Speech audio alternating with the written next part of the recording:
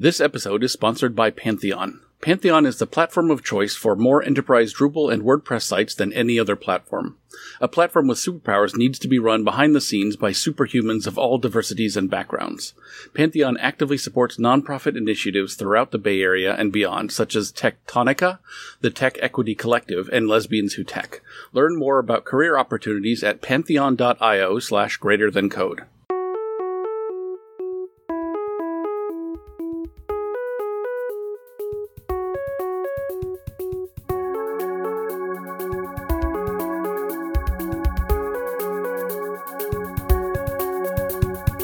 Welcome to Greater Than Code, episode 138. Today we have an all-panel episode, including some guests from our Slack. I'm John Sowers, and I'm introducing Rain Henricks. Hello, friends, and I am introducing Jamie Hampton. Hello, excited to be here for our panel episode, and I'm really excited to welcome to the show my friend Lori Barth. Nice to be here. This is really fun for me, so I'm excited to welcome to the panel Jacob Stovall. Hello, and I am here to announce the topic of our conversation, which is job satisfaction. So this topic of job satisfaction came up because there was a conversation about it in our Slack community, which is pretty cool. And then when we were trying to decide on a topic for our panelist show, one of our community members from the Slack Forest suggested that we talk about finding job satisfaction, how people have gone about finding it, and things like this. And so we think that's a great and important topic, and it's exactly what we're going to talk about. Job satisfaction, what is it? How do we acquire it? How do teams get it? How do people get it? How do you get on a team where it is? Yeah, it seems like the original, I'm like scrolling up through the discussion random, and the original question was about like when you're interviewing for a new job, how do you kind of try to judge what that kind of job satisfaction level is going to be like from not having actually been there yet, which is a really interesting question. But then it looks like it kind of, the discussion branched off into other stuff too. So how about if we start here and then maybe go there? What is job satisfaction for each of you? I guess the way I look at it is like you spend a lot of hours of your life doing your job in general. And so do you look forward to those hours? Do you dread those hours? Are they enhancing your life? Are they ruining your life? You know, how is that affecting your whole self as a person and your whole mental outlook by the time that you inevitably spend working, that all of us do? Yeah, I like to hope that I never get to that point where I notice the dread and that I've chosen to do something about it before that. My very first role I was ever in, I cried when I left the office because I was so miserable knowing I had to go back there the next day. And so I think when you've gotten so far down that road, you know that you're deeply unsatisfied. And I think the hope is on the flip side of that, if you are satisfied with your job, you notice that you're happy instead of just kind of existing in it. That's interesting because these are trailing indicators, right? These are things that you say, oh, I recognize this and this tells me that I'm unhappy or unsatisfied. What are some like leading indicators? What are good predictors of job satisfaction? There was definitely a big part of that discussion that it revolved around the mission of the company and whether you felt that there was alignment with that. And that's definitely been true for me. I've worked for companies that I not necessarily opposed to the mission, but certainly not aligned with it. And where I am currently, I'm very highly aligned. And so that gives me a lot of satisfaction, a lot of stickiness. It's one of those, it makes it much harder to look for other jobs because I want to find something that's as impactful, like that feels to me as important to the world as what we're doing here. Yes, I totally agree with that. And I've gone through a similar experience. Like before I worked now I work in agriculture, and it like feels good to be able to tell people like, yeah, I work in sustainable agriculture. I feel good about it like in myself and like in my soul or my heart or whatever, but like it also feels nice to be able to like tell that to people. And I think that's kind of a good indicator too in a way. But before that I worked in consulting, and that was really interesting because I was working on a whole bunch of different projects, and some of them I felt like I aligned with like the end of like, we didn't really have the same kind of company mission since we were a consulting agency, but like some of my projects were like, oh, I worked on like an app for like doctors to use in Africa. And like, I felt great about it. I was like, someone needs to be doing this and it's important work. And I'm the one doing it. And I feel really happy about that. And then some of it was like, I worked on like educational, like study guides for students trying to pass like exams. And I was like, yeah, like people need this. It's like useful to them. And then some of it was like, I worked on like Instagram advertisements. And it wasn't that like I was morally opposed to Instagram advertisements, but I was just like, I don't care about this. Like nobody, this isn't. Yeah, but I was working on it all at the same time, sometimes in the same day, and it was like wild. That's interesting because like meaningful jobs in a broader context are probably a scarce resource. Like there probably aren't enough jobs where you feel like you're, making the world a better place to go around. It's interesting. I actually have spoken to a number of people who are either making a career transition or just starting in the tech industry. And one of the things I tell them is, don't worry about what you're working on, which is the opposite of what you two are both saying. But don't worry about what you're working on, caveat being make sure it's ethical. But don't worry about what you're working on, because in those first few months or even few years, you're learning so much that's literally in your computer, and how to be on a technology team, and what these tools look like, and what software development in employed capacity looks like, that your motivation is going to be what directly affects you, which is your managers and your coworkers and, even the systems you're working on. I think as we grow and we've kind of proven ourselves and done well and have more opportunities, that's when you get to look at this idea of what you're working on being a motivating factor. But I still come back to, as a person, I really focus on who I'm working with. That to me is such a critical piece of this, and it drastically affects my happiness because I'm a very social person. Yeah, that's a great point, Laurie. I certainly for me, I don't know if that's true for you also, Jamie, but like the mission is important once you meet the baseline for the quality of the team you're working with. If it's a safe environment, if it's supportive, if it's helps you grow, then you can care about the mission. But if it's like, I've heard that the quality of work at Headspace is a terrible environment, even though like I would be aligned with their mission of building software for meditation.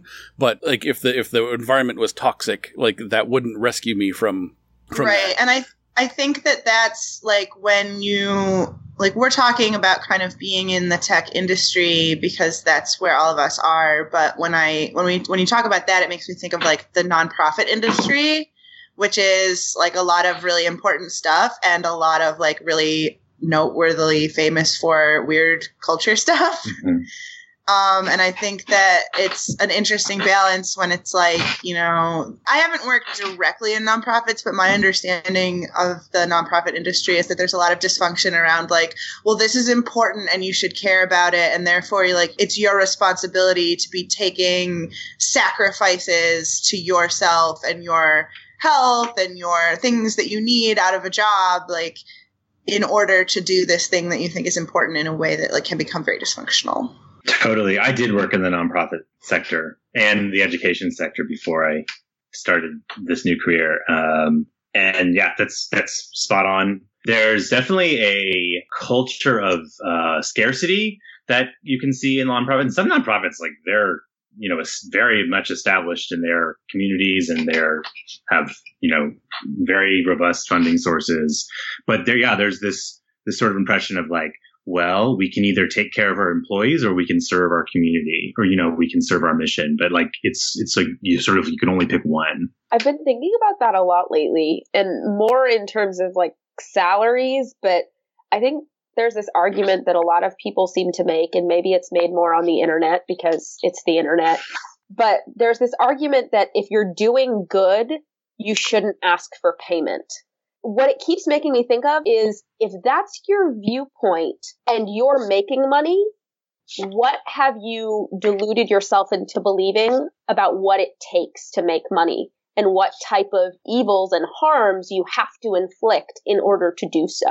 So if doing good means you can't make money, then what does that say about the correlating viewpoint for those who do? Also, the contrapositive means if they're making money, they're not doing good. Yeah, that's exactly what I'm trying to say. I think just you phrased it a lot better. Another thing that I was thinking about when you, Lori, and John were talking was that John had said, I find it difficult to want to leave in job search because I already feel like I've found, something I care about. And I can kind of relate to that, but I think it's also, I've thought about this very explicitly with what Lori was saying with like the people that I work with and stuff, because particularly like I'm trans and like I know some people that are trans that like have had a lot of bad experiences at companies. And I mean, other people have had good experiences. I've been lucky. I've had primarily good experiences. I think it's partially luck and partially like being very careful about where I go. But like I'm in a scenario, a work situation right now where I find that everyone is very respectful of me and I feel very like comfortable with that in my work environment. And it's like very hard to say like, oh, well, I mean, normally I'd be like, oh, I've worked somewhere for like, 3-4 years. Maybe I just want to try something else. And I'm finding that like it's very hard to be like, yeah, I should leave this like safe place where everybody respects me and go to a place where like I'm not sure if they will or not. And so that's been like kind of, I don't know, it's interesting because on the one hand, I'm like, I'm so lucky. It's so great that, I have this really good experience. So why would I want to give it up? But then on the other hand, it's like, I actually even talked to my manager about this once. I was like, I'm not job hunting. I like it here. And here's one of the reasons. And he was like, I'm sorry that that's what you have to think about when you're trying to decide where to work. And I guess like I hadn't totally thought about it that way and it's totally right. But I also think that like from my perspective, there is a lot of value in being able to say like I have found something that's good and that's important to me, if that makes sense. Definitely. I have similar thoughts. Like right now, I have a really great team. I have a really great manager. I love working. And that's one of the reasons why, again, I can care about the mission of the company also.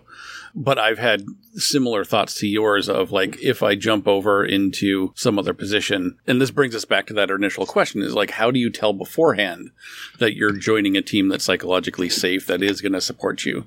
And certainly the downsides for me joining a toxic team are less terrible than the ones for you, Jamie, but it is still something I think about, and it's reasons why I haven't pursued certain opportunities, just because it's so uncertain, like how much support there is going to be there that it's not worth the risk.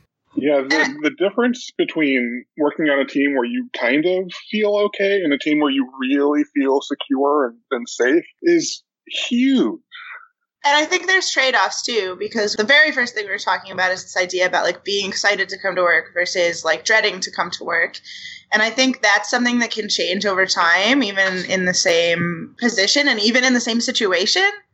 And I think that like there's trade-offs with that because like, if I were to like wake up every morning and be like, I'm so anxious, I hate my job and I hate my life, then I would have to like reevaluate. But like if I'm feeling stressed out at work sometimes, but I still feel very like safe and secure with the people I work with, there's a trade-off for that too. Like maybe I can, affect change and try to make better some of these logistical things I'm stressed out about if the only things that are stressing me out are logistical things and not like culture and respect things. Yeah.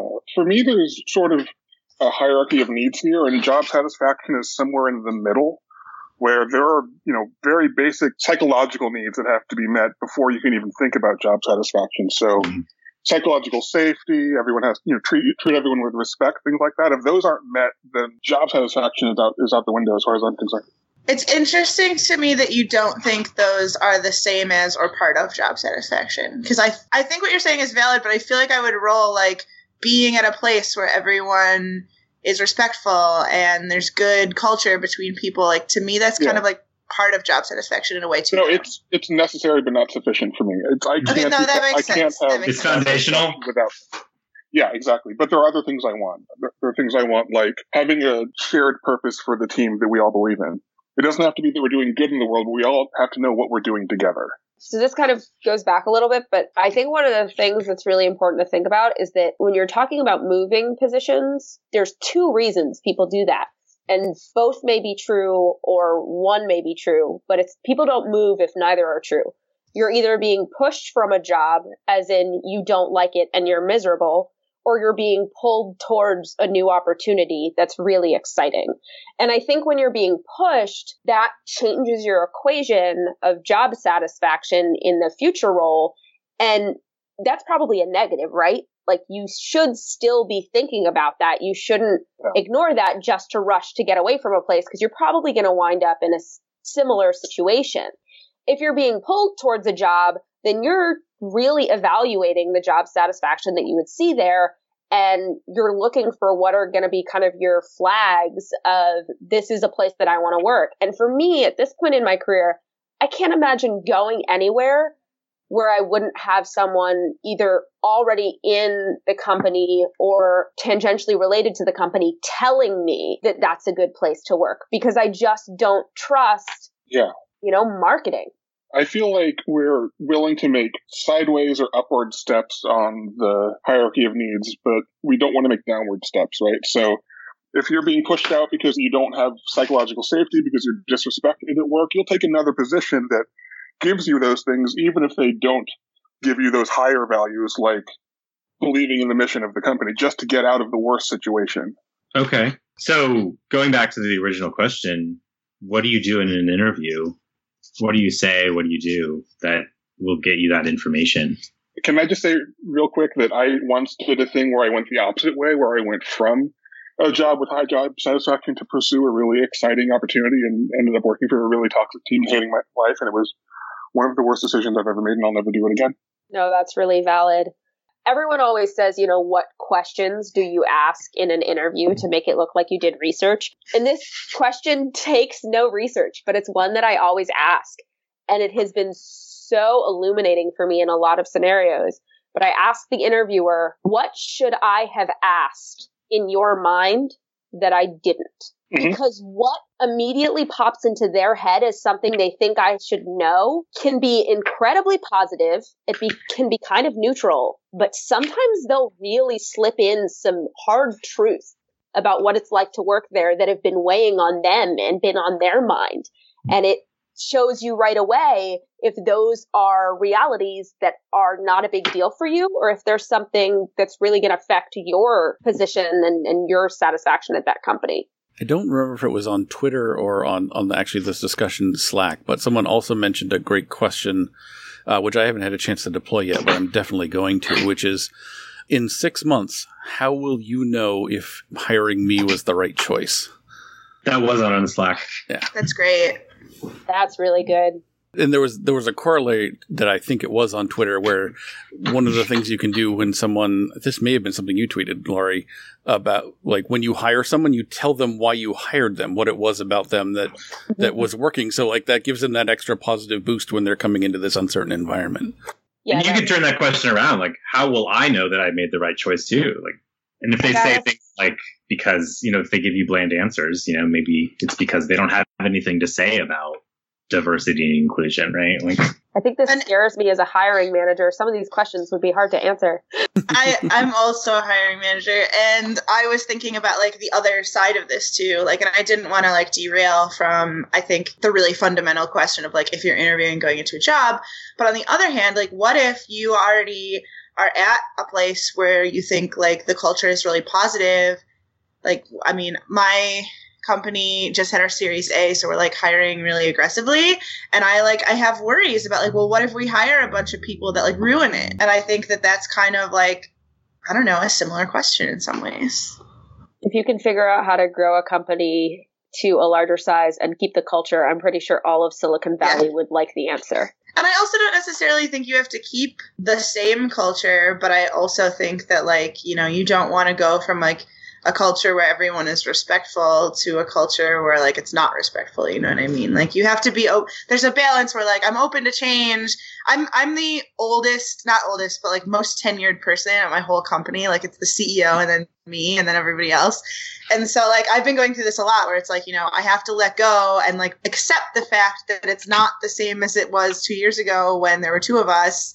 And, there's change and it's exciting and it's different and I'm okay with that. But also, like, there are things that are important that, like, cannot change. I cannot have people, like, disrespecting me. And, like, how do you judge, like, what change is okay and natural and what change is going to, like, ruining people's job satisfaction. I think a big part of that for me is setting up strong shared cultural norms on the team, because then the team will do a lot of the policing of norm violations. That's and true. you don't have to act like, the boss in that situation, because they want to preserve their own sense of culture and ethics. Yeah. My last job was with a college that, employed thousands of people. And now I work for a company that employs dozens of people. And I think the biggest difference is like the reason things work at my job now is because individuals work well, be decent to each other. And I think like when that's scaled up to thousands of people, it's a question of like when people act shitty, who will step in and stop them, or who will like prevent them from, spreading their bad personality towards other people. I also think if you're interviewing and you're trying to know that kind of up front, especially in the psychological safety scenario, I mean, I've had the experience that being the only woman in a room illuminates a lot of things for other men in the room about a specific person that they never would have seen if I wasn't present in that room. And so I think when you already have a company that has a diversity of view and a diversity of culture, and all of those things are present in the interviewing process, that's going to reveal some aspect of how people interact with those people. And it'll show you right away, at least a low bar for psychological safety. This is someone who we don't want in our culture. Have you seen the cartoon where there are two eagles talking and one eagle says to the other, "Do you think Mr. Owl is a predator?" And the other one says, "No, of course not." And then the first one says, "Yeah, I don't know what Mr. Mouse was talking about." Yes, I have seen that. I haven't, and that's great. I have a great example of what Lori was talking about, which is that on our application, I guess, where you like upload your resume and cover letter, we have some questions, and we have an optional question for pronouns. And we had thought about this because we're like, asking for someone's gender has legal ramifications, but we're like, okay, asking for someone's pronouns, especially if it's optional, is more like asking for someone's name. Like, how would you like me to refer to you during this interview process? So some people answer it, some people leave it blank, and that's fine. And then some people make like attack helicopter jokes. And then I'm like, okay, well, good job applying to my company, because now I can put your resume in the garbage. So I really like it there, because like the first couple times it happened, it hasn't happened like a ton. But like the first couple times that people made pronoun jokes, I was like mad about it. And then I'm like, no, this is great. I'm so glad I know this about this person. Right? It's a honeypot. That's ballsy. So this brings up a really good, maybe general topic of discussion, which are hard to forge signals that you can give off, or people can give off to say that they either are or are not safe to work with. I give my pronouns at the beginning when I'm interviewing people, and I see like how they respond. Like some people do it back. Some people are just like, okay, cool. Some people like, nobody has made jokes to my face. Like it's easier to make jokes in a form than to my face, but some people are kind of like very put off by it. Like they don't know what I'm doing. And so it's kind of interesting because like, it's just, there's a very subtle gauging of reactions and like how people like act to be like before and after. This is very different, but one of the first things I do when I interview people is, before I ask them the first question, I very explicitly say, I'm not looking for what you don't know. I'm looking for you to show me what you do know, so that they know that the entire tone of the interview and the interview process is not about like, how do you react to me putting you in uncomfortable situations? I'm not trying to put you in an uncomfortable situation. This is a learning experience for me and a learning experience for you. And if either one, or preferably both of us, come out having learned something new about technology or people or teams, that's awesome. And that's the goal. And that is completely beside the point of whether or not you eventually are in this role.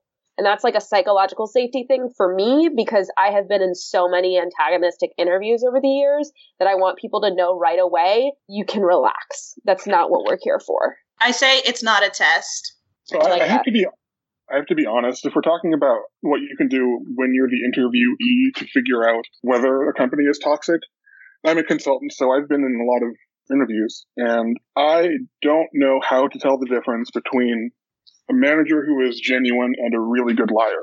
And so I think that if you want to learn about working conditions, that the best way to do that is to talk to the workers. So when I am talking to someone who would be a peer of mine at the company, I try to, apologies for the socialism, engage with them on a level of worker solidarity about what it's like to work there, say, okay, I'm just like, I can't always do this. And sometimes trying to do this has backfired, but that's probably a good thing. But to try to ask them about what it's like to work with their manager, what it's like to work on the team, what their favorite and least favorite things are about the job, and so on.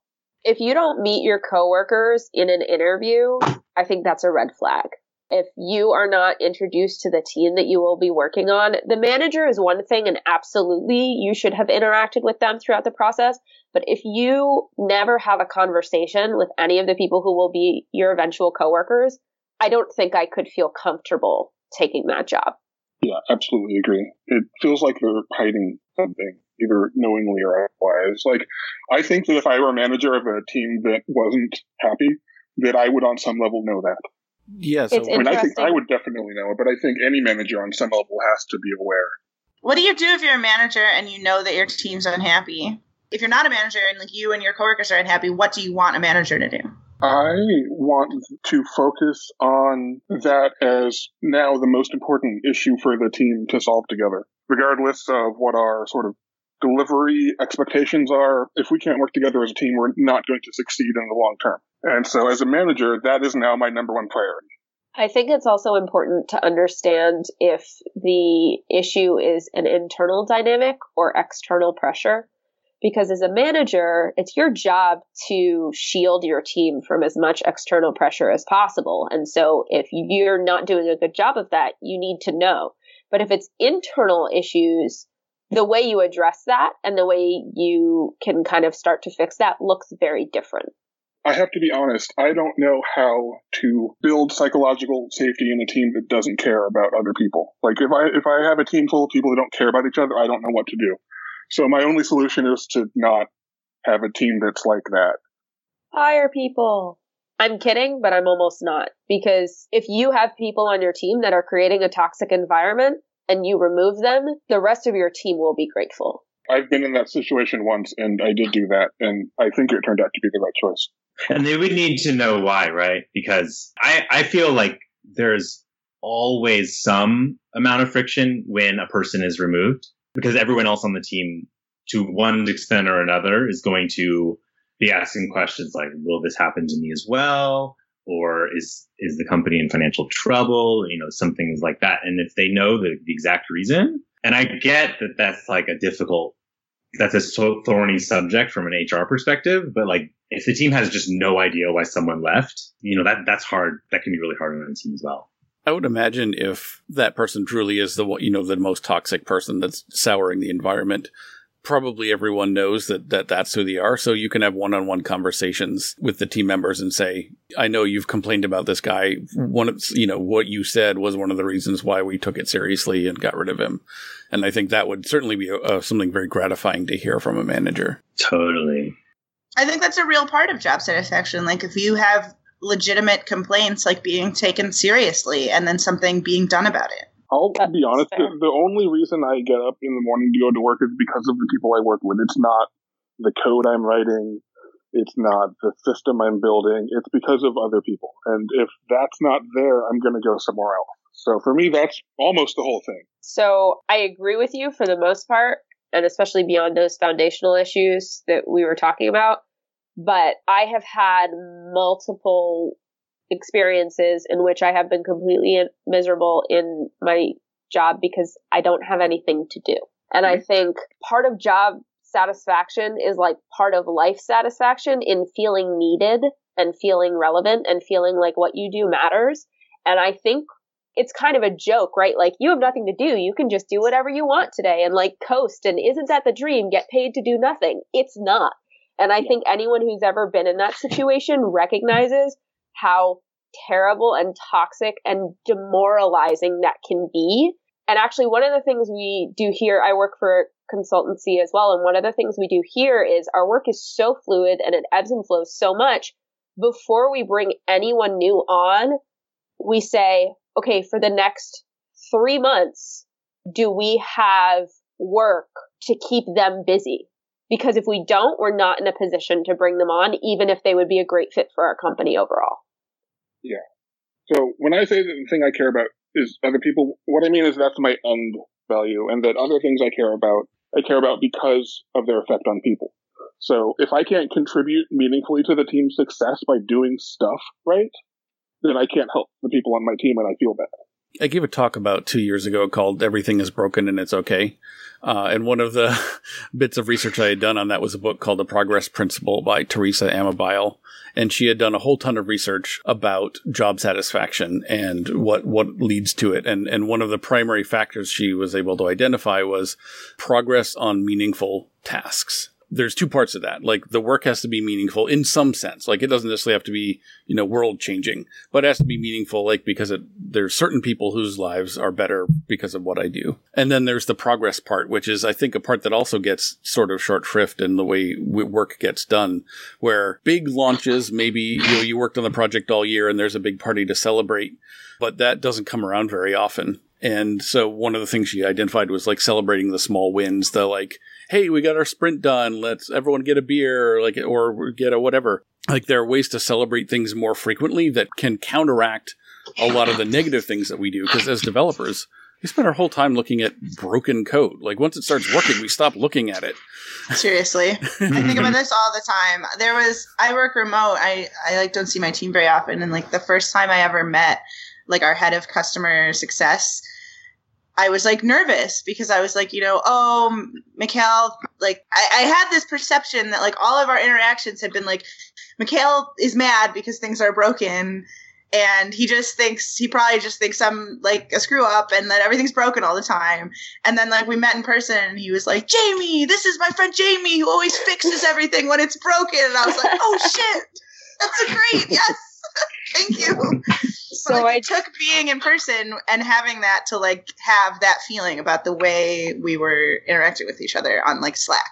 I joke all the time that the reason I became a software engineer is because I'm Hermione Granger. So I was obnoxious Hermione Granger in school and the grade grub and all of that. But what kept me going and what made me feel really good about myself was seeing, a good grade on a test or a quiz or a paper, whatever it was. And every time you close a Jira ticket is one of those grades. And it's just the satisfaction of like little check boxes of I've accomplished something. And that progress, that's exactly that progress piece, right? Like, it's so important. I was talking about this the other day, and I think we always talk about the fact that people in technology are always learning and need to be. But one of the things we lose sight of is that progress piece doesn't happen if you are constantly learning and never actually using the things that you learn. Even if that means that last week I learned how to make a CI/CD pipeline, and then this week I'm iterating on that pipeline. You're building on your learning instead of constantly feeling like you're drowning and doggy paddling and miserable. I saw a talk, and I'll have to find it because I have no clue who gave it or what conference it was at. But it got into this idea of like, there's often one of three roles that people fill, which is I think something like janitor, firefighter, or rock star. Like, a janitor is someone that's like constantly cleaning up after, broken code or your legacy code. Firefighter is like someone who has to be on call all the time and is like responding to problems at 2 a.m. And then a rock star is like the person that's making all kinds of people happy and building new systems but then like trashes the hotel on their way out of town. And the solution that they offered was like, there are upsides and downsides to both, because like, like as a janitor, at the very least, like, the stakes aren't too high. And as a rock star, like, everyone appreciates you. So the solution that this person offered, and I have to find this talk, was there needs to be an intentional balance. Like, everyone needs to get a chance to be a rock star once in a while. And then everyone needs a chance to like have some downtime and just like do some janitorial work, because janitorial work needs to be done too. So my solution to this is the same as my solution to everything else, which is variety. Find people who like different things. Find people who work in different ways, and value each of their unique skills and put them together. I totally agree. I made a joke one time on Greater Than Code. This was like 6 months ago. I was like, nobody likes updating libraries. And several people, I believe it was John and Jess, were like, I love updating libraries. And I'm like, great, I'm so glad that you exist so that I don't have to do it. And like, I think that that's so true of everything. Because I'm going to drop a Virginia Satir quote again. We come together through our sameness and we grow through our differences. Having different people on a team is a thing that enables the team to grow. I make this joke with my husband all the time. He works in a completely different field, but he has incredible attention to detail and love of spreadsheets that I do not have. And I am grateful that there are people like him that exist in the world to do all of that work so that I don't have to. Yeah, my wife is an accountant, so I'm right there with you. I like to say that she's better at her job than I am at mine, mostly because it's true, but also because the work she does completely blows my mind. She basically taught herself to be a programmer in Access and Excel, and she doesn't think she is one. Oh, wow. So this is actually interesting, and I don't know why this just popped into my head, but I feel like a good portion of my job satisfaction, and this probably aligns with what Jamie was saying earlier, a good portion of my job satisfaction comes from my job respecting my life. And that means my job being okay with the fact that next week for 4th of July, we have a standing trip that we take to visit both of our families. And that's okay. And it's known that I'll be gone and they don't expect me to be working or on call or available while I'm on an island that has really bad service. And I don't need to bring my computer with me, and I can leave and feel safe and confident, and they can feel good about that. And I get to have a life, and I'm not thinking about work for that period of time. I like to say that people should be able to bring their whole selves to work. The more that they can do that, the more psychological safety you have, because sharing yourself is an interpersonal risk. One bit of advice that I think I was given a lot was you shouldn't be, I don't know if it's true. It's like you shouldn't seem too interested in like details like vacation time and like benefits and stuff like that. It's okay to ask questions, but like you shouldn't seem like that's like your biggest questions you have. But, I'll share that like I have a 2-year-old, right? And 2-year-olds get sick a lot, and they can't go to their daycare. And when that happens, like either my wife or I, we have to just suddenly, within a moment's notice, not come into work that day to watch him. And you better believe that's like a big question that I have about, any environment that I'm going to work in. So I guess like I'm wondering, is that advice the kind of advice that like only companies give because they're trying to take advantage of people or, is that an exploitative piece of advice or? I mean, yeah, obviously yes, but. I mean, I was given the advice by someone I truly respect that you should never choose not to take a job because of the commute within reason. And I actually tweeted about this and everyone seemed to agree with me that that's terrible advice if commute and traffic is something that's particularly draining and miserable for you. I hate driving. I hate driving in traffic, and I live in Washington, D.C. I took a job that's 2 miles down from my house. I can work from home if ever I need to. That is huge for my quality of life and my job satisfaction. And so every interview I have ever had and will ever have will consist of a question about, can I be completely remote? If not, what is your work from home policy? And how far is your office from where I live? And I completely think that if that changes their perspective on how committed you are to the job, you don't want to work there. Yeah, this is why it's so hard to give general advice here, because different people are going to value different and sometimes even conflicting things. So the only advice I can give to people is try to find a job where you can be your whole self, where you can take advantage of all of your gifts and your interests, and they are okay with your foibles and your things, because everyone has them.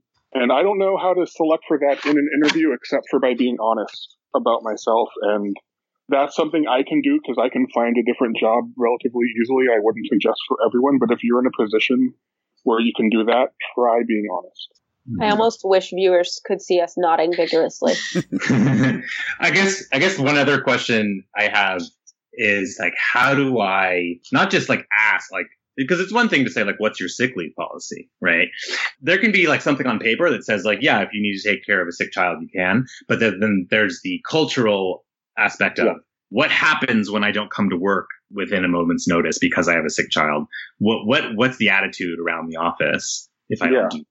Well, if I were me in your situation, I would literally just say that to an interviewer. I would say, hey, here's the thing I do. When I do that, how is that going to be for the team? Yeah. I think that's the unlimited PTO question that everyone always debates, right? Like, is it good? Is it bad? And I think the answer is it completely depends on who's in charge of managing it and how they react to it and what the rules are surrounding it. It looks good on paper, but that doesn't mean it's good in practice. That's also hard, though, because you could be in a situation where you're like, I have this unlimited PTO policy and the person who's running it is really reasonable and it's going really well. And then like that person could change and then you could have a totally different policy, even though it's the same on paper. So many things already depend on the beneficence of your manager. That's true. That the fewer things that do, the better.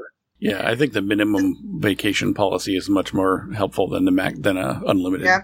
I also think that when Jacob was talking about like asking about benefits and stuff, I think that there's a terrible culture around this in general. Like, I think you could even look at like talking about salary is like a difficult thing. And people will be like, oh, don't bring up salary until like they bring it up, blah, blah, blah. And it's like, are we all going to like pretend that we're not working to get paid? Because I'm pretty sure that's why all of us are working. And it's like, I don't find it helpful to pretend that we don't care about that when obviously we do. Especially when there's like 7 rounds of interviews these days. I'm not going through all of that work and take home assignments and calls and videos and whatever to find out that we've both invested all this time and we aren't anywhere near where we need to be.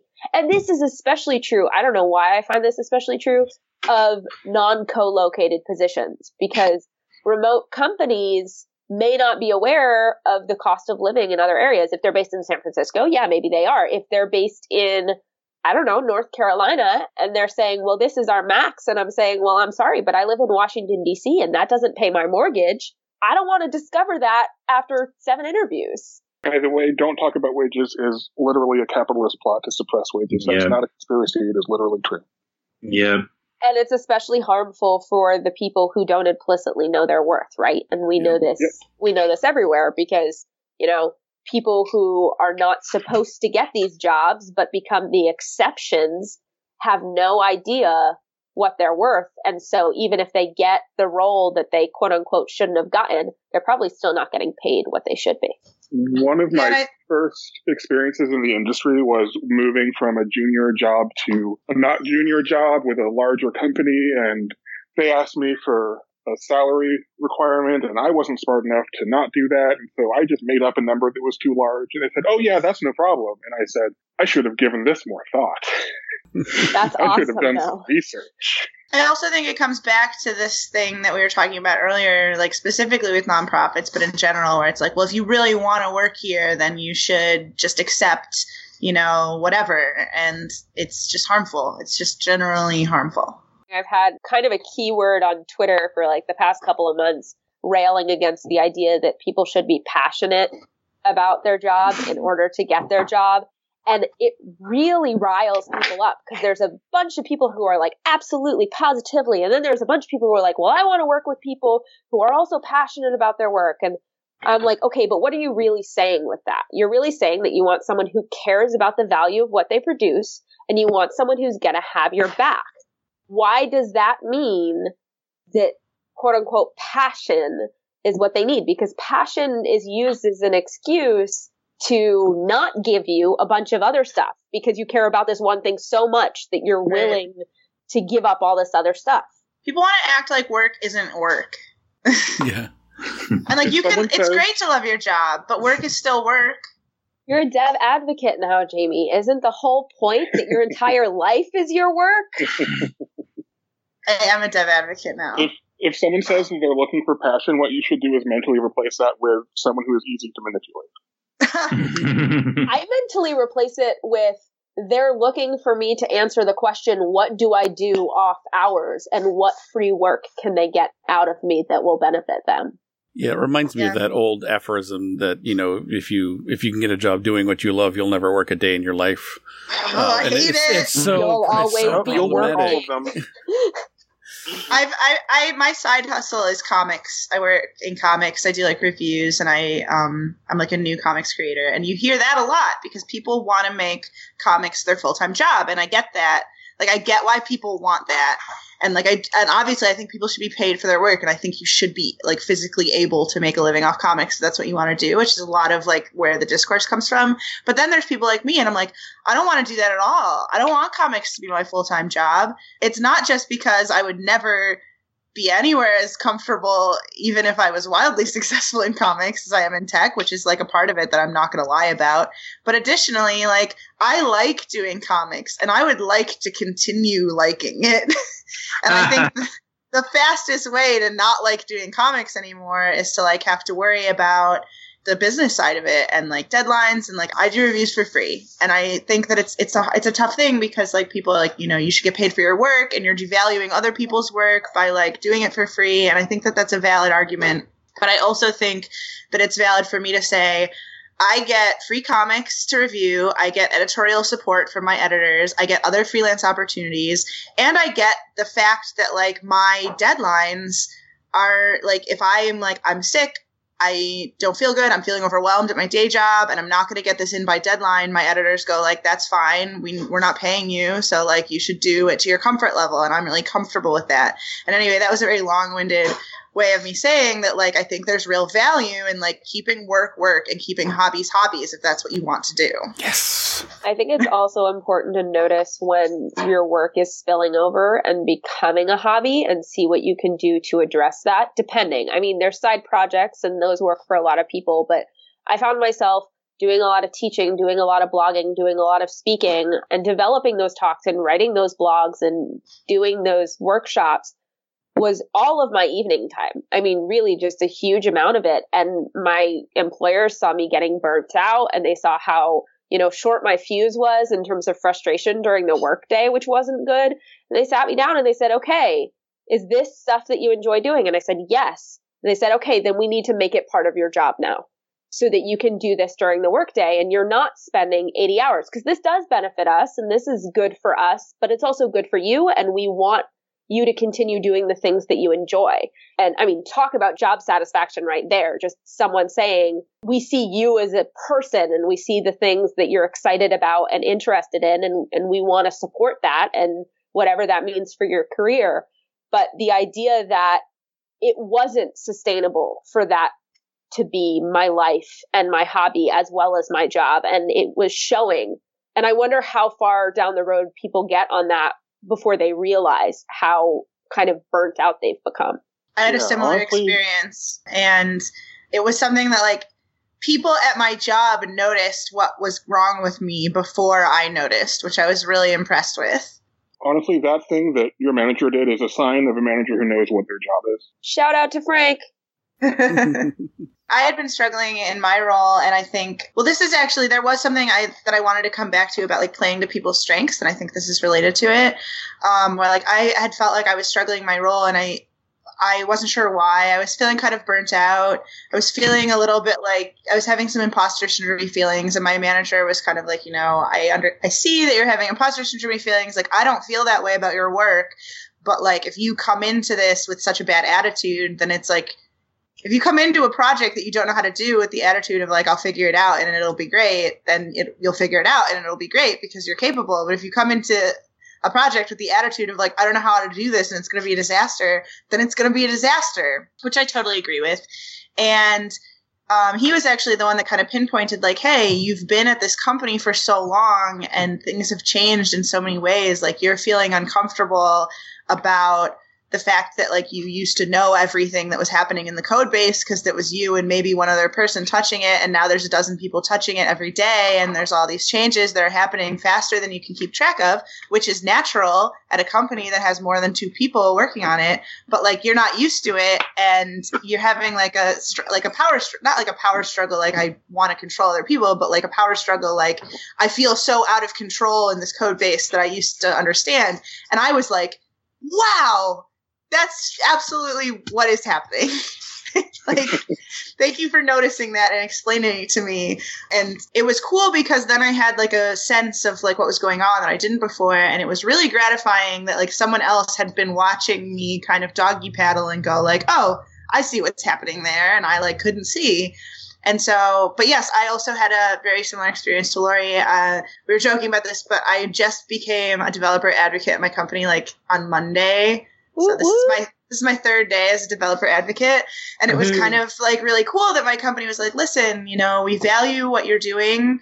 We value your knowledge of the code base. We value your technical skills. We also value the fact that you are like going out and representing our company and doing conferences and talks and stuff on your own that you want to do. And like, if we find value in that, then like we should foster an environment where that's what you can focus on. And so I'm focusing on that, and I'm focusing on our API, which is, it's like a really cool, we basically made a really cool compromise where it was like, you know, I still want to write code, but now there's this little API piece of the code base that I can know everything about. And I don't have to know everything about everything. I can just know everything about this part.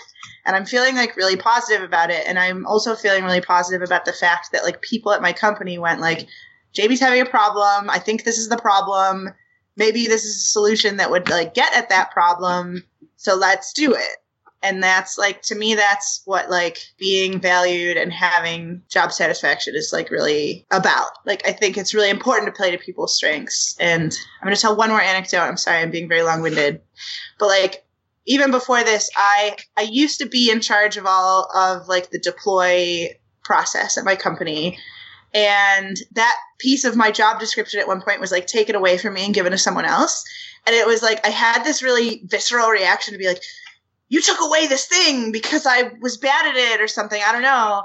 And like, you don't trust me to do the deploy process like I used to. And like, I was really worried that it was like reflecting on me in a negative way.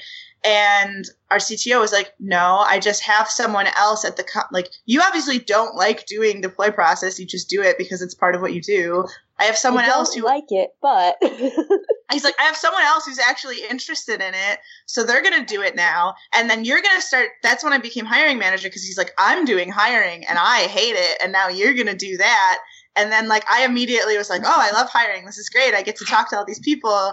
And like, it clicked for me then where I was like, oh, I see. He's not taking away things I'm bad at. He's like replacing it with things that like don't feel like a burden to me, but feel like a burden to other people. And then things that felt like a burden to me that don't feel like a burden to other people. Like, smart. It's an art. I think it's a skill. Okay, two things. How to use that. One, Mandy, please edit out all of the parts of this episode where Jamie apologizes. Thank you. Two, managers, if you're listening, give people your reasons. This is important, not just so that they can understand and feel good about the decisions you make, but also so that they can execute them better. Because if they understand the goal you're trying to achieve, they can make better decisions about how to achieve it. Because isn't it funny that Jamie even said, you know, I don't like doing this part of my job, but when a role and responsibility I have is taken away from me, my default assumption is that I did it poorly. And that's so often not the case. Jamie was overloaded, I'm sure. Right. And I can't imagine hiring manager made you less overloaded, but sure, we'll go with that. But it's so often people have tasks shifted around because either it's no longer a company priority, or you have too much on your plate, or it was clearly something that was making you kind of miserable and you didn't like it. And if that never gets spoken out loud in their own head, you know, their mini-me is probably saying, what did you do to mess this up? Right. And it's a weird, confusing feeling to be like, I'm really unhappy that I don't have to do a thing I don't like anymore. Yeah, because it was taken away. I think we're taught, you know, from the very first job we take as adults, like, it's death to, like, say that you dislike anything about your job. But come on, who doesn't dislike something about their job? So our team, the team I'm working with now, does a retro that I based on Virginia Satir's temperature reading. And one of the parts of the retro is, the very first part of the retro is appreciations. And a later part of the retro is complaints with recommendations. And what I tell people is that a complaint is often two things in disguise. One is a very insightful assessment of what really is. And two is a very insightful suggestion about how things could be different. And that's what we want to get out of those. I love that. It's okay to complain. Yeah. I also really like the fact that it's appreciations at the beginning, because I think one of the things I've noticed, especially in Twitter land, is it's the Yelp rule, right? The negative voices are always the loudest and the ones you're going to hear the most. And we could all do better at making sure that the only time our coworkers or our managers or the people under us hear from us are when we have feedback. And instead of that, they should hear more positives than they do constructive criticism. The constructive criticism is going to be well more read that way. That phrase made no sense, but you knew what I meant. Yeah, so the whole thing is appreciations, puzzles, complaints with recommendations, new information, and hopes and wishes. And it's structured that way, I think, for two reasons. One is that it goes from the past to the future, and two is that it sandwiches the whole thing with good feelings. Yeah, I like that. So in the interview process of my current company, we have a specific slice of interview set out aside to do a values interview where we just ask the person, we say, these are our values. How do you demonstrate these values? Like, how do you interpret what this means and how does that play out in your life? And one of the ones we ask about is like, have you ever made a mistake and how did you deal with it? And I was trying to think of, as we were having this discussion, how I could turn that around to be a question that I could ask as an interviewee of a company to get a sense of how they would handle that situation, because I think that would also get at some of that psychological safety that you're trying to find out about on the team. And what I've come up with, and I'd love to hear any of y'all's suggestions for other ways of doing this. But what came to me was, like, tell me about the last production outage you had. Like, what happened and like, how did it go down? Yes, please. You can service a lot of content or a lot of information from that sort of thing. Who was blamed, or how did it happen in the first place? And how does their demeanor change when they talk about it, right? Yeah. Mm-hmm. Honestly, attitudes towards failure are so important. I totally agree. Everyone's going to make mistakes. You can't prevent mistakes from ever happening. The only thing you control is how you're going to react to that. I strongly believe that in all parts of life, actually, but particularly when we're talking about work and blame. And also who's responsible when something goes out? Is it whoever deployed or committed or deployed the thing that broke it? Is it the team that surrounded that person? Is it whoever's on call and caught the bad luck? How is that decided? Blamelessness is a sort of shibboleth for modern, production ops teams. But the important thing is, what are the attitudes towards blame, not just trying to avoid it in general. So who wants to say their superfluous job satisfaction thing? So this actually came out of a discussion I had with Jeremy Wenner at RailsConf this year, where we were just talking about remote work and how his team had a big, a release, and there was a celebration. They had, some food at the office. Everyone was hanging out, but he worked remotely. And his manager privately arranged to have some food delivered to his house at the same time so that he could, play along remotely. And we were like, so what do you call that sort of a thing? And I was like, it's sort of the opposite of a microaggression. And then we started brainstorming on what we would call this. And I actually asked in the Slack, and I forget who it was that suggested microvalidation as a word for that. And it's a great term. And I actually have a whole series of tweets in my drafts that I haven't actually sent out yet about this, because I think it's such a useful idea. And I think I wouldn't call it superfluous at all, but it's not one of those sort of deep core satisfaction things. But knowing that the company or your manager cares about you to that level, to think of, oh yeah, this could be isolating. This could be, just mildly inconveniencing for the people that are remote or the people that are in the office or vice versa, whatever it is. Knowing that you're being thought of in that way, and that completely is, I think, a really good source of satisfaction for sure. I thought of one, and it's similar in that someone's thinking about you, except it is totally superfluous. So it's a great answer. So I do this thing at work where I sound the air horn in meetings. And in meetings, I'll just be like,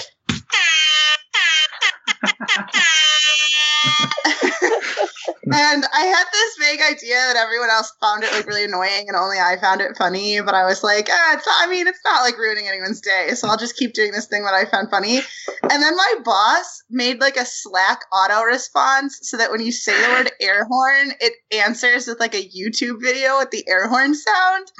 And I was like, you did this just for me. You made this Slackbot notification just for me. And he was like, no, Jamie, I only do things that are important to our company. Amazing. And it makes me happy every time I see it. And it's just so silly. We also do Farm Meme Fridays, which is the other thing I was going to say, which is like, I don't know, it's like a culture thing that we do Farm Meme Fridays. And I just really love them. So the reason I came up with this question was because I just got, it's taken a year since my physical therapist yelled at me and told me that having a side shoulder bag that's really heavy that like pushes me to the right side is terrible for my body and I should not do it anymore. So it's taken me a year of searching for the perfect backpack, and that's ridiculous, but I don't care because I'm a small, petite person and I have a 15-inch laptop, and finding a backpack that solves both those problems is not easy. So I got it this past weekend, and it has made me smile every minute of every day that I see it, and that makes the year of searching for it worth it, and it's completely superfluous, but I love the idea that there's something associated with the start of my day that makes me smile before I even leave for the office or even bring it upstairs if I'm working from home. Okay, I'm going to do two because that's how I roll. The first one is superfluous in that it's like not a requirement for me, but it's really cool when it happens. So a thing that our team will often do when someone has a complaint in a retro or otherwise like expresses frustration is they'll ask, hey, how can I help you with that? And it's a small thing, but I think it demonstrates a lot of things that are going right on the team. And if you're a manager, then you can demonstrate that behavior by asking that question at those times. And then that will show your team that it's valuable to do that. The actual superfluous thing is, for some reason, at some point in the prehistory of the team, i.e. before I was on the team, someone tried to leave a, get better soon emoji response for someone saying they were taking a sick day. And what they ended up with was the baguette emoji. And so I don't know exactly how that happened, but now whenever someone is sick, they get the baguette emoji response. And one of our onboarding tasks for our team is literally explain our idiosyncratic emoji usage. That's so great. Amazing. That's amazing. We use sweet potato as like a approval because if you type in the word sweet, it's the only thing that comes up. Our favorite is the dumpster fire emoji, which you can add from admin Slack. This is a story that happened to me recently. So I had to have my Mac service, and when they send it back to you, it's completely wiped, so you have to set up everything again. So I'm setting up my development environment, and I'm sort of working through the sort of interesting particularities of our company's code base, and just sort of working along through that. And I found myself thinking of I can't remember how hard was this for me when I first, on day one, when I started my job. And I honestly couldn't remember. But what it's making me think of is, I don't know if this is superfluous or not, but how hard is it to set up your development environment? Because that's the first thing you do. And so I think what I'm going to be doing the next time we hire somebody, I'm going to let them know, hey, because I am infamous for having computer problems, I've set up my development environment more times than I care to admit. I may be an expert at it. Let me know if you have any questions, because I'm here to help. Because honestly, that should be a low friction thing. Do a write-up for it that you can pass to them too. Yeah, we do. And I've been working on that. And it's something that it seems like it's new things come up all the time. Definitely. Well, this has been a fascinating discussion. I'm so glad we managed to get this all put together, and we got some great guests on here from our Slack group. Speaking of our Slack group, if you like what we're doing and you'd like to join the Slack group and hang out with all of us really cool people and have conversations like this all the time, you can go to patreon.com/greaterthancode. And if you contribute anything more than $1 a month, you will be given an invite into the Slack, and you'll be as cool as we are. Thanks everyone for being on the show. This is really great. I love it when we bring in people from the community. So thanks for coming on short notice. Yeah, thanks for having us. I love it.